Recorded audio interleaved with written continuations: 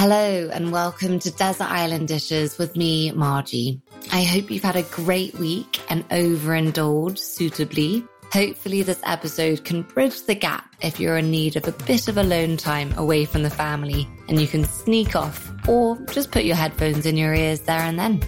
If you do have a spare moment, do subscribe, leave a 5-star rating and review, as it really does give the show a little boost and helps me to keep bringing it to you each week.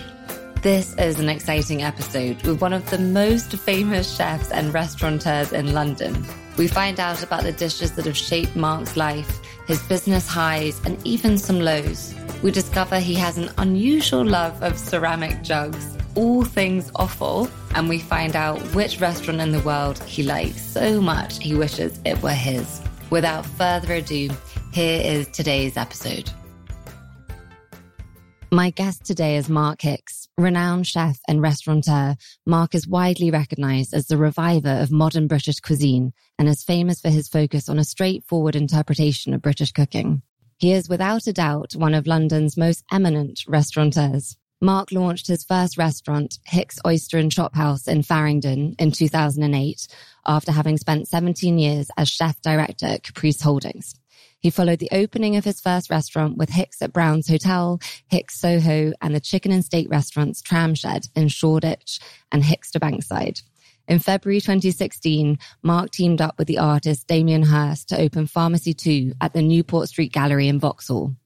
Somehow, amongst all of that, Mark has written 10 cookbooks, he has a weekly food column, and he hosts an annual food festival in Lyme Regis, Food Rocks, to showcase the best producers and suppliers in Dorset and nearby. It has been said about Mark by none other than Tracy Emin. What's amazing about his success is how nice he is. People have said that it's hard to describe you as just a chef because you're much more of a businessman / food artist. Isn't that quite a cool description? Well, the thing is, when you have restaurants, you have to do a bit of everything, really. Yeah. So, I design the restaurants myself, go to junkyards and collect stuff. That's so cool. Lights, that sort of stuff. And that surely, it's not something that you have to do. Like you could get someone else to do that, but it's sort of part of the overall. I just feel that it gives it your own touch, Definitely. really, if you get involved in the sort of design element. Definitely. So I sort of love doing that, and I do that at home as well. So I, redesign my apartment and from scratch. So, so a bit of everything, really. I collect a bit of art, and that's often a big part of the design of the restaurant. I like the phrase food artist. I think that's something to aspire to. So you've worked in some capacity since the age of 12, and you say yourself that you had no grand ambitions as a child and fell into cooking. Is it true you wondered whether to study catering or metalwork? No, metalwork was no. So what happened was, in the 5th year at school, it was the first time boys could opt out of a subject and do domestic science. Oh, right. So it's a choice of metalwork or domestic science. Okay. So I used to hate metalwork. So 3 of us decided to do domestic science, thinking we'd be in a classroom full of girls. Yeah. And then all the girls decided to do metalwork. Oh, no way. So we turned up and there's 3 boys and the teacher. That's hilarious. What are the chances? I know. But anyway, so we just messed around for a year, and and I worked in a pub, in the weekends and stuff. I kind of just, that was sort of falling into it, really. Yeah. And still didn't know what to do when I... And it was at Weymouth College that you met Laurie Mills, the teacher, and your first significant culinary inspiration. Yeah, so he was very inspiring. He'd worked in London and was always talking about London. He was a good laugh. Outside of work, we used to sort of go and party at his place. So he sort of inspired you to cook, but also it was sort of dreaming of London. The fun element as well. Yeah. So, which then was, quite attractive for me, that it wasn't just slogging away all day. There was some fun. Definitely. Attached. So you grew up in Bridport, a seaside town on the Dorset coast, and you were raised by your grandparents on a diet of simple country dishes. So I'm looking forward to hearing your first desert island dish of the day. And that's the dish that most reminds you of your childhood. Yeah, so it was probably, one of 2 things, or you could serve them together. So I used to go fishing for mackerel when I was a kid, and I used to bring a carrier bag home, and my gran would, cook it up that night for supper and then size the rest and put them in the fridge. Yum. And then my grandfather used to grow tomatoes in his greenhouse. So the sort of salad mackerel and the fresh tomatoes just sprinkled with salt and Sarsen's vinegar were my sort of childhood memories, but simple things. Yeah, simple but delicious. So that probably later in life sort of influenced my sort of simple approach to cooking. Really. Yeah. Also, that implies you were quite a good fisherman. Well, it was just mackerel. They're easy. Really. Are they easy? Yeah. On moving to London, you worked at some of the best hotels around, the Hilton, the Grosvenor House Hotel and the Dorchester. What were those years like? Was it play hard, work hard? Yeah, it was a bit play hard, work hard. It's quite a tough business to be in. And, when you're a young kid, you want to sort of learn as much as possible and sort of, fresh in London. Yeah. That was... Did you love working in a professional kitchen from the get-go? Like, was it just sort of... it's you get a very good sense of discipline. It's a good sort of social thing. Yeah. And seriously hard work. Yeah, it's hard work. But I was sort of lucky, I think, that I didn't work in kitchens where you had to work from sort of 7 a.m. till midnight. Okay. So the Grosvenor House and the Dorchester were sort of shifts. A lot of friends of mine later in life were working sort of all day and night, really. Yeah. Well, that sounds like a lucky escape. Yeah, I was. Yeah. At the age of just 22, you got your first job as head chef. And of that time, you say, it was a bit about being in the right place at the right time. I asked if I could have his job and that was it really. But was it really that simple? Yeah, no, it was. It was. I suppose I fast tracked my career a little bit. Yeah. From, working in hotels to working in a small sort of unknown restaurant and then sort of working my way up really from there. So that little stint after the hotels for 4 years put me in good stead to then go on to do, the Caprice and the Ivy and Sheiky's and stuff. Yeah. Do you think with all successful people, there is an element of luck and happenstance involved? Is that just the nature? Yeah, I think so. I think there is an element of luck, who you bump into or whatever. Yeah. And I think being in the right place at the right time is certainly... But then I guess it's also the flip side is you're putting yourself out there and making sure you're kind of in the right place at the right time. So it's sort of, I don't know, it's a combination. Yeah, you fall into it. I suppose it's, who you hang out with or whatever. Moving on to the second desert island dish of the day. What's the first dish you learned to cook? The first dish I learned to cook? Well, it might have been that soused mackerel with my grandmother. Yeah. She used to make sort of cakes and things, but I didn't really regard that as cooking. I didn't really cook with her much. I was just curious sometimes. Yeah. Like how old were you when you actually... Well, probably in that domestic science thing at school. What were the kind of we used to do things like pineapple upside down cake and that sort of stuff, which much later in life I ended up putting back on the menu. Yeah. So it's such a delicious sort of dish. It really is. So delicious. Sticky sort of, yeah. Yeah. So it came full circle. Yeah. So your first venue, Hicks Oyster and Chop House in London, Smithfield. What are the practical realities of opening a restaurant? How did you go from deciding that you did actually want your own place to making that happen? Well, at the time, my business partner and I, we sort of... How did you find your business partner? Well, we worked together at the Caprice Group. Okay. Yeah. And he left before me whilst I was still there, sort of, say, should we do something together? And then suddenly this restaurant came up in Smithfield, which was good size. It was affordable. Was it already a restaurant? Yeah, it was. It'd been there since the 70s. I'd actually been there before. It was called Rutland and Stubbs. Okay. It was an old fish restaurant. Yeah, we did a sort of simple refurb, we didn't have any money. Yep. And so you had investors?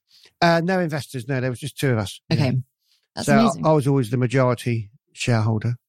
And so we did it up and, I sort of found some old lights and we sort of kept the old tiles on the walls and the marble bar top and that sort of thing. And is it true that even now, sort of with every restaurant that you open, you find the location and then you kind of build the concept around? Yeah, was that true even back then? So because it was an old part of London in the old Smithfield market, I just finished writing the British regional book. And in London, then sort of old restaurants were either chop houses or taverns. Okay. And oysters had sort of faded out of London. A couple of friends of mine, the Wright brothers and Richard Corrigan, had opened oyster bars. I thought, the sort of meat scare had just gone on. Oh, yeah. I thought, time to get meat on the bone back on. Yeah. So the combination of what was street food in London, oysters, and serving all the meat on the bone, it was quite risky. But I needed to do something new that people weren't quite expecting. Yeah. So it felt like a bit of a risk, but a risk that paid off. And did you find did you find the experience of being a head chef to actually being head chef and owner? Was that whole thing really different? Yeah. Well, it is a bit, yeah. And from day one, when I opened the Chop House, I kind of employed a head chef so that I could keep an eye on everything. Okay. Even though we were only one restaurant in, but soon to open Hicks Oyster and Fish House. Okay. So you sort of always had your eye on the yeah, I mean, that came up more or less the same time as we were opening. So we got that open sort of 3 months later. That's so cool. So everything did happen quite quickly. Yeah, so it's quite a nice story, you know, to have Hicks Oyster and Chop House in London and Hicks Oyster and Fish House down in Dorset. Yeah, really nice. Near hometown. Yeah. Okay, Mark, moving on to the third desert island dish of the day. What's the best dish you've ever eaten? Best dish I've ever eaten? I've eaten lots of good dishes. It's quite difficult to sort of... It's a head scratcher. Yeah, there it is. You know, there's dishes that I've eaten which have just been simply cooked. Cod tongues, for example, in Spain, when I first ever tasted them, which are on the menu now. And then I had a dish in Spain. I used to have a girlfriend whose parents live in Spain. So a lot of my influences in the early days came from Spain when I first started at Caprice, from things like black rice. I had a dish called tripa de bacalao, which is cod tripe. Ooh. Which was the kind of salted belly and some of the innards, which is really tasty. It's with wild mushrooms. So is that quite traditional Spanish? Well, it is in some regions. Okay. Yeah. It was very much a sort of Catalan thing. And some of the restaurants around there at the time were just very, very simple. So I think probably a mixture of dishes from that sort of period. Nothing in particular, but I sort of always make reference to those very simple sort of Catalan dishes. Yeah. Does that mean that if you ever play the game where you're only allowed to eat one type of cuisine for the rest of your life, would it be Spanish? Spanish or Italian, maybe. Okay. Yeah, good choices. One other dish that stood out was actually in Italy. It was a braised horse cheek. Ooh. It's really simple with apple sauce. That was quite interesting. I'd never eaten horse cheek. No, I don't think I have either. Have you eaten them since? No, because, you can't get it in this country. Yeah. But I would go back to that restaurant for that dish. Okay. So you were chef director at Caprice, which is very smart and formal dining. And your own places, by contrast, have all been slightly less formal and they sort of feel a lot more fun. Was that a conscious decision? Well, Caprice wasn't that formal, really. It was, the food was very simple. It was a brasserie environment. Yeah. So I suppose I took a lot of my... it was a bit like a sort of New York brasserie, I suppose, if you like. Yeah. Best way to describe it. And then working for Chris Corbin and Jeremy King, they were sort of big influences on what I'm doing now, I suppose. Yeah. And cooking for the customer as opposed to cooking, what the chef wants to eat. Yeah. So different kind of cooking. Yeah. So that was a big sort of learning curve in my life, in my career, really. Working for Chris and Jeremy. Yeah. So you've managed and owned some of the top restaurants in London. And this is obviously a difficult question, but what is the secret to a great restaurant? So you seem to sort of have the magic formula. Well, not always. There are so many restaurants opening now that, you have to sort of constantly be, trying to keep on top of the game, because new restaurants open, new trends occur. What was someone's favourite restaurant last year is not necessarily always their favourite restaurant this year. Yeah. So do you feel that you feel sort of a constant pressure to sort of innovate and with all the competition? Sometimes it's the magic formula, sometimes. But saying that, you haven't opened any that haven't worked? Well, no, I have. That's the thing. So I opened a restaurant in Belgravia in a hotel about 6 years ago. The hotel was being run... It was a new hotel run by Thompson Hotels. Okay. 60 Thompson in New York. Yeah. And I knew them and I thought, okay, we haven't got a restaurant in that area. Opened and then... What was the name of the hotel? It was Belgrave's Hotel. Okay. And Hicks Belgravia was the restaurant. Yeah. Anyway, it sort of started off okay. It wasn't that busy because I later found that Belgravia was full of, big expensive houses, but not many people actually lived in them. Oh, yes. Yes. And then after about 6 or 7 months, I thought, this is not going very well. We're not making any money. We're losing money. So I managed to pull out because we never ever got to sign our 10-year contract. Oh, right. So I got out after 11 months and lost like £800,000. Okay. So that was a bit of a learning curve. Yeah. And that wasn't one of my successes, but it was, certainly a learning point. But you bounced back. And I think probably that's very encouraging for other people to hear that, that's bound to happen in any successful person's life. Yeah. And there's one other restaurant which was in the city in Devonshire Square, which didn't quite work out. We sort of hung on for 2 years. It just didn't work. So what I've learnt now is if you open something and it doesn't work, just get the hell out. I wonder with restaurants, like how long is that period that you give it? Like if it's... Well, this one was, the Belgravia one was quite short, 11 months. Because do you think if you'd persevered, things could have changed? I don't know. I drive past it on my scooter now sometimes and it looks a bit dead. Yeah, okay. So you're like, that was still a good decision. It's changed. It's changed about 3 times. Okay, that's always a sign, isn't it? Right, moving on to possibly the most important question of the day. It's the 4th desert island dish. What is your favourite sandwich? My favourite sandwich? Well, I sort of, I quite like a good old-fashioned cheese and pickle sandwich. Nothing wrong with that, Mark. I love a good club sandwich. Yes. But over the years, we've sort of invented different sandwiches. We do a shrimp burger, which is served at the Fish House. I saw it in an American magazine about 15 years ago. It's basically just minced up prawns with spring onions and a bit of spice. And you make that into a sort of burger. Yum. With a spicy tartar sauce. So that's probably one of my favourite sandwiches, I would say. Yeah. But, at different times of the day, good bacon butty in the morning. Yes. Good bacon, sourdough, brown sauce, preferably. Yep, nothing wrong Always with works. that. So, different sandwiches for different times of the day, I think. Really. Yeah, no, I think that's a fair answer. Depends how you're feeling. Yeah, and I suppose there's different classifications of sandwich. I did a dinner party on Saturday night and I did a take on the Chinese prawn toasts. Ooh. But I did it with cuttlefish and cuttlefish ink. Ooh. So I sort of blended it up.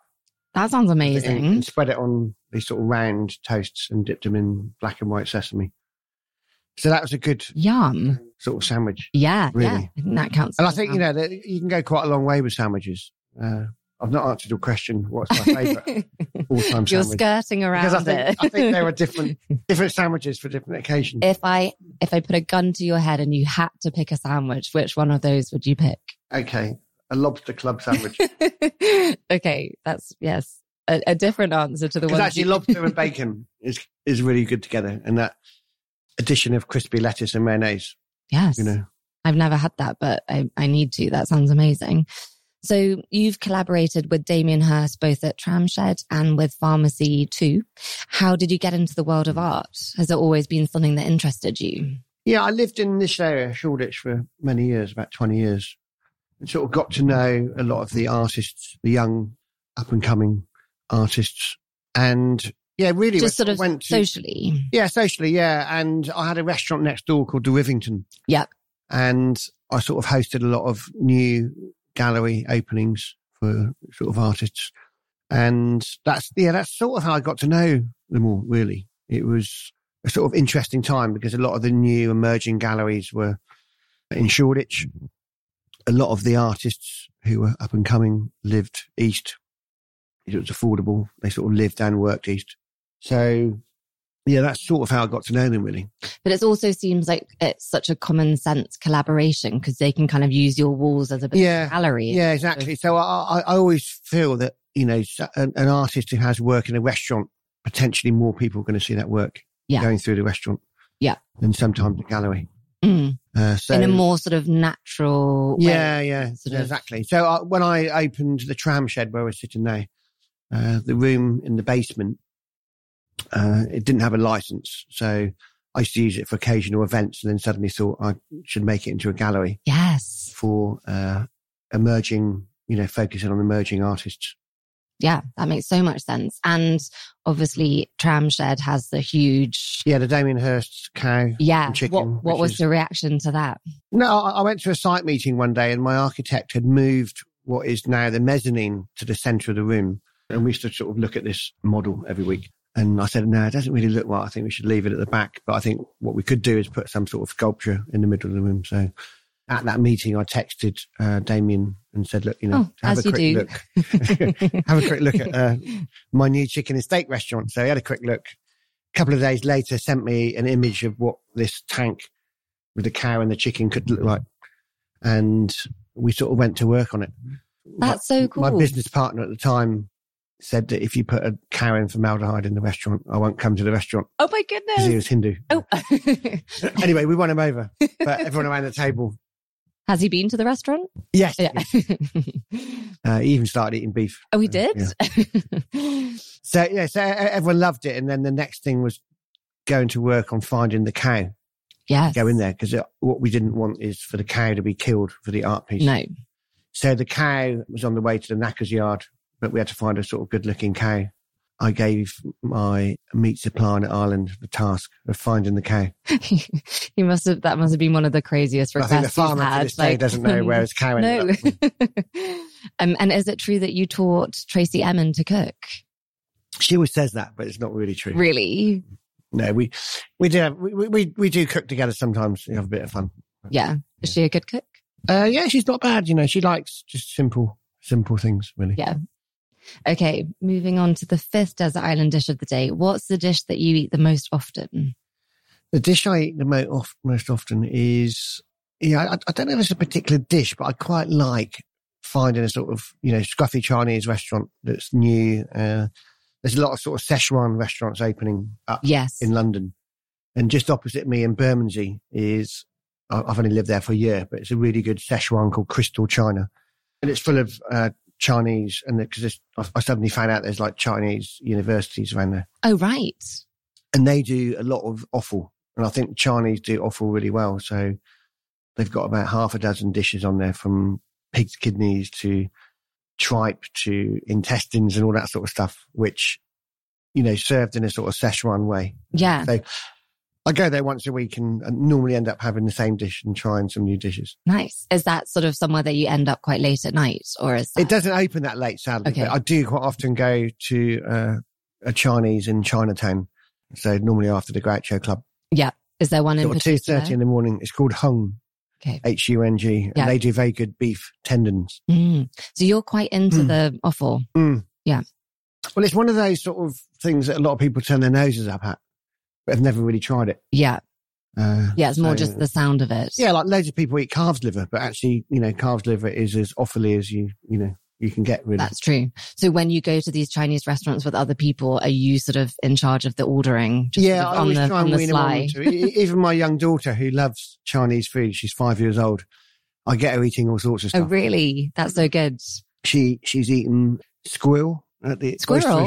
Oh my goodness! At the Oyster and Chop House. You have that on the menu? I didn't know that. Occasionally we have squirrel on, and so her favourite. So we went there when she had 2 helpings of braised squirrel. Oh my God, that's so cool! And told all her schoolmates about it on the Monday. Boasting in the schoolyard. Obviously, none of them believed her that she'd had squirrel. But they probably imagined you like hunting down a squirrel and cooking it on a barbecue. But she loves things like lobster, langoustines.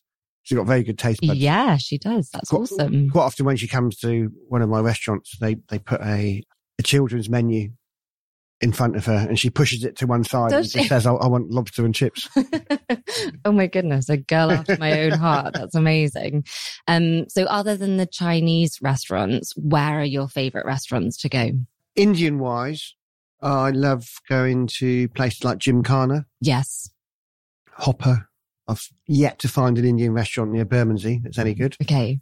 But I did cook a very good goat curry last night. Ooh, sounds good. My friend was always banging on about a sort of Caribbean goat curry, so I went to the shop that I knew sold goat, and I made a sort of my normal curry base, but added a bit more cinnamon and cloves and things to it. What with goat? Do you have to cook it for quite a long time? Yeah, it took quite a while to cook, about 3 hours. Oh, really? Yeah. Yeah, you don't want tough goat. No. But certainly Gymkhana. I'm going to, on the 22nd next week, I'm going to a new Indian with my friend Angela Hartnett. Oh, so she's good friend to have, Mark. Well, she was around for dinner on Saturday, so I cooked up a little series of dishes. But so she's taken me to an Indian restaurant in, I think it's in Peckham or somewhere. Cool. And I think they used to work for Gymkhana, I think. Okay. God, do the chefs there know that you two are turning up? Yeah. Are there any, or is there any restaurant in the world where you've been to or you want to go and you think, oh, I wish that was mine? That's a very good question. Yeah, there are. I mean, there's a very good restaurant every year we go to France to Tracy Emin's birthday party. Yeah. And without fail, we go to this restaurant on this nudist beach. Oh. Right. So we go, but you can only really get there by boat. Otherwise it's a very long journey, and it's called Chez Joe. And we have to sort of anchor up and swim in, or a little boat comes and collects us. Yeah. They just do, and it's right on the water. They just do one very simple fish dish cooked in a wood-fired oven with simple sliced potatoes. Occasionally they have like, lobster and that sort of stuff, but the menu's limited. It's crudités to start with and a couple of other things.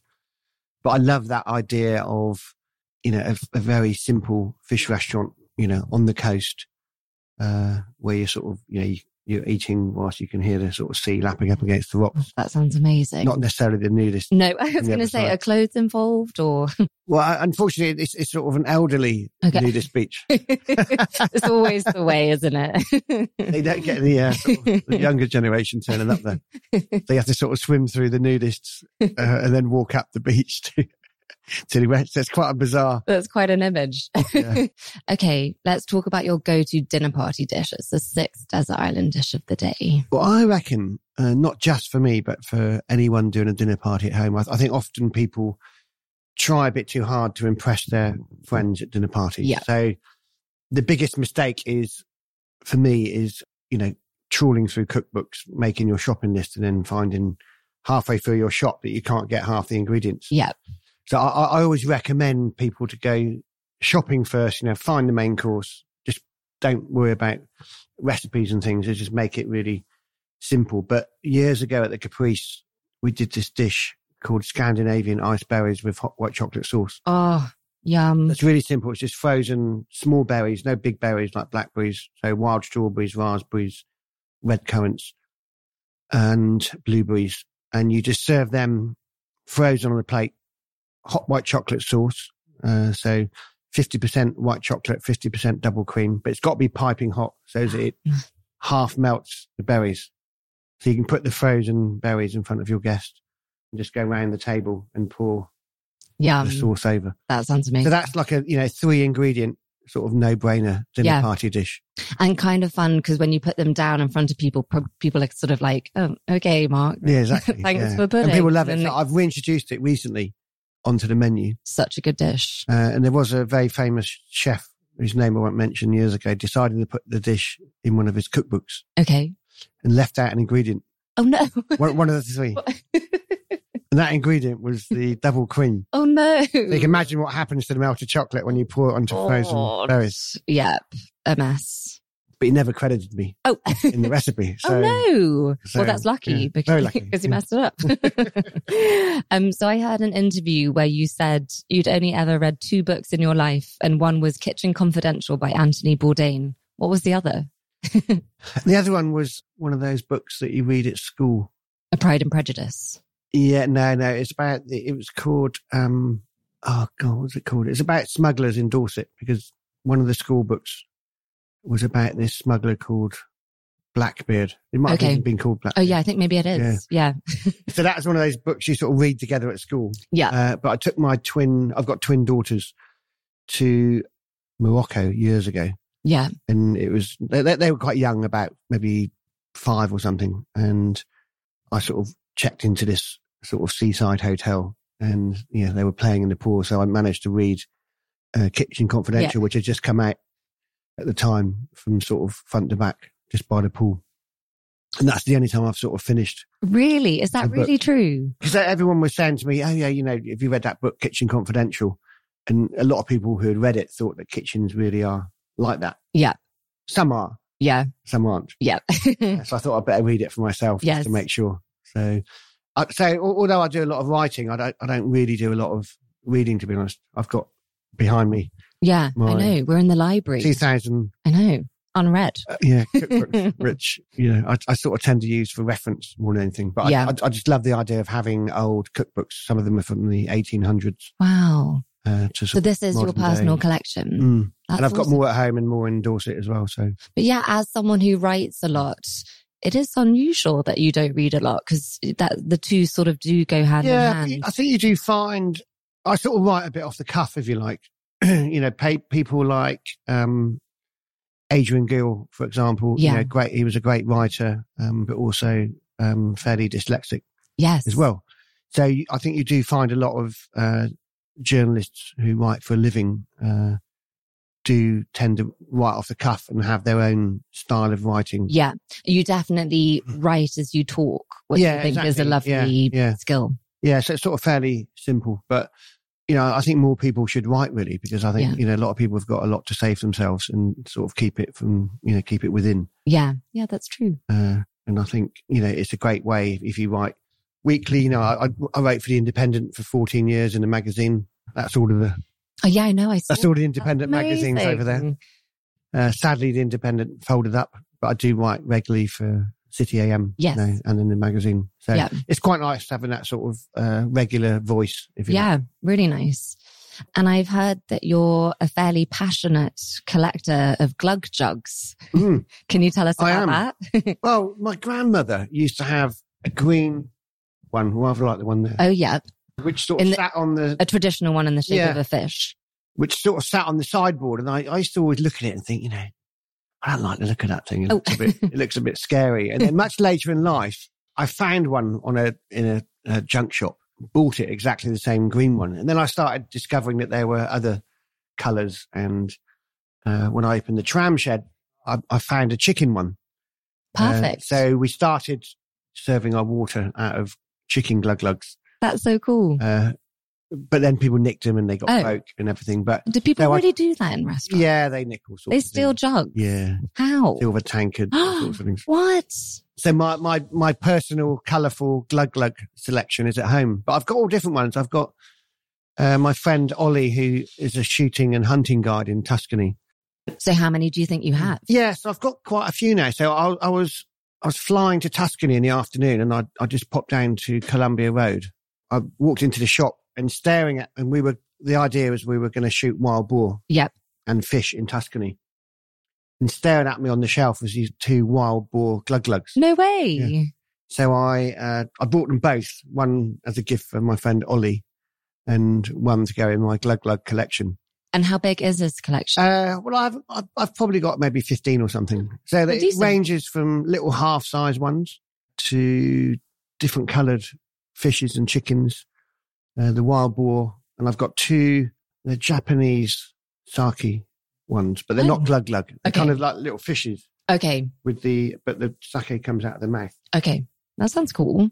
So yeah, so I've got all sorts of different ones. And it's one of those things that you start collecting things. I started collecting decanters years ago, like wine decanters, and then I started collecting pie funnels. Oh, once you start, you can't stop. Yeah, exactly. You see one that you haven't got and you have to buy it, sort of thing. So it's the same with the glug-lugs. So you have to keep moving house so that you get more space. Yeah.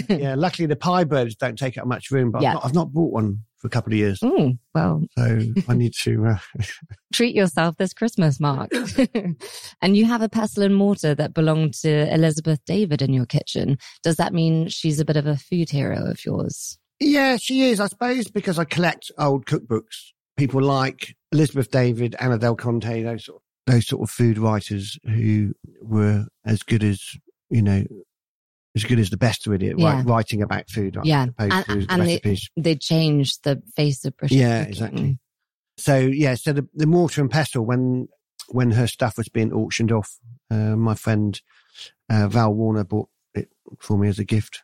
So good gift. It sits next to the glug-lugs on a shelf at home. Pride of place. Mm. Right, we're on to the final 7th desert island dish of the day, and that's I've not actually given you one yet, have I? I mean, you've skirted around them, but I'm going to get you on this one. There's so many things that I like, you see. This is the last dish you would choose to eat before being cast off to the desert island. Before going to the desert island? Yes. Right. You're allowed a starter, a main course, and a pudding, really? If that helps. Yeah. Oh, okay. Yeah, I might just choose one thing then. Well, if I was going off to a desert island, I would probably choose something really simple like fish and chips. Yes. That, you couldn't recreate on a desert island. Yep. Unless you have a deep fat fryer. Raw fish or barbecued fish on a desert island is doable. So I would probably have my last fish and chips. Well, it might not be the last. No, it might not. It would stay in your mind. Yep. Where's the best fish and chips you've had? Well, in London, do you know what? A lot of restaurants are serving good fish and chips now. Yeah, they are. They're not, the best fish and chips is not necessarily always from a takeaway. I mean, good fish and chips I've had over the years. A lot of them are sort of, in seaside towns and things, but there was a very good one up in North London, which is called the Twins, is it? The Brothers, sorry. Okay. You know what I mean? No. It's run by two brothers, and they do the best fish and chips, I think. Okay, that's a good tip. And if you could just have one pudding, what would it be? Well, one pudding, a creation. It's not even my creation, but I nicked it and modified it recently. It's okay. I went to a charity dinner, and the pudding was the chef that was cooking, a guy called Richard Turner. And I had this steamed marmalade and bourbon pudding, which is probably the best steamed pudding I've ever had. Wow. You can't beat a good steamed pudding and custard. So he kindly gave me his recipe, and it's got things like breadcrumbs in it and stuff, which is sort of slightly different than your, spongy steamed pudding. So I sort of adapted it slightly, made it English, and used Kingston Black apple aperitif. So that's probably, and it's also a fairly recent find. I would say that and the frozen berries. Oh, yes. I mean, it's your final meal, so you can just push the boat out and have a double pudding. And you're allowed to take with you one luxury item. What are you going to take with you? One luxury item. A glug jug? Oh, I see. It doesn't have to be food. Oh, no. Oh, well, actually, a glug jug would be good, I think, if you're stranded on a desert island. Yeah, that would be pretty handy. Collect some fresh water, keep it in the glug. Perfect. Or it might attract a few unusual birds when it's glugging. It might do, yes. Amazing. Thank you so much for letting us hear your desert island dishes, Mark Hicks. If you've never tried the frozen berries with hot white chocolate, you must immediately. In fact, it's a very good New Year's Eve pudding, and it's so easy. Just don't forget that the sauce is half white chocolate and half double cream. It's so good. If you haven't seen a glug jug before, I guarantee you will start seeing them everywhere now. A bit like the red car thing. The moment you think of a red car, you just start seeing them everywhere. As always, check out www.desertislanddishes.co to see the recipe I've created, inspired by Mark's choice of desert island dishes. And there is no offal involved. I will see you next time for another episode of Desert Island Dishes. In the meantime, have an amazing week, and I will see you shortly. Bye.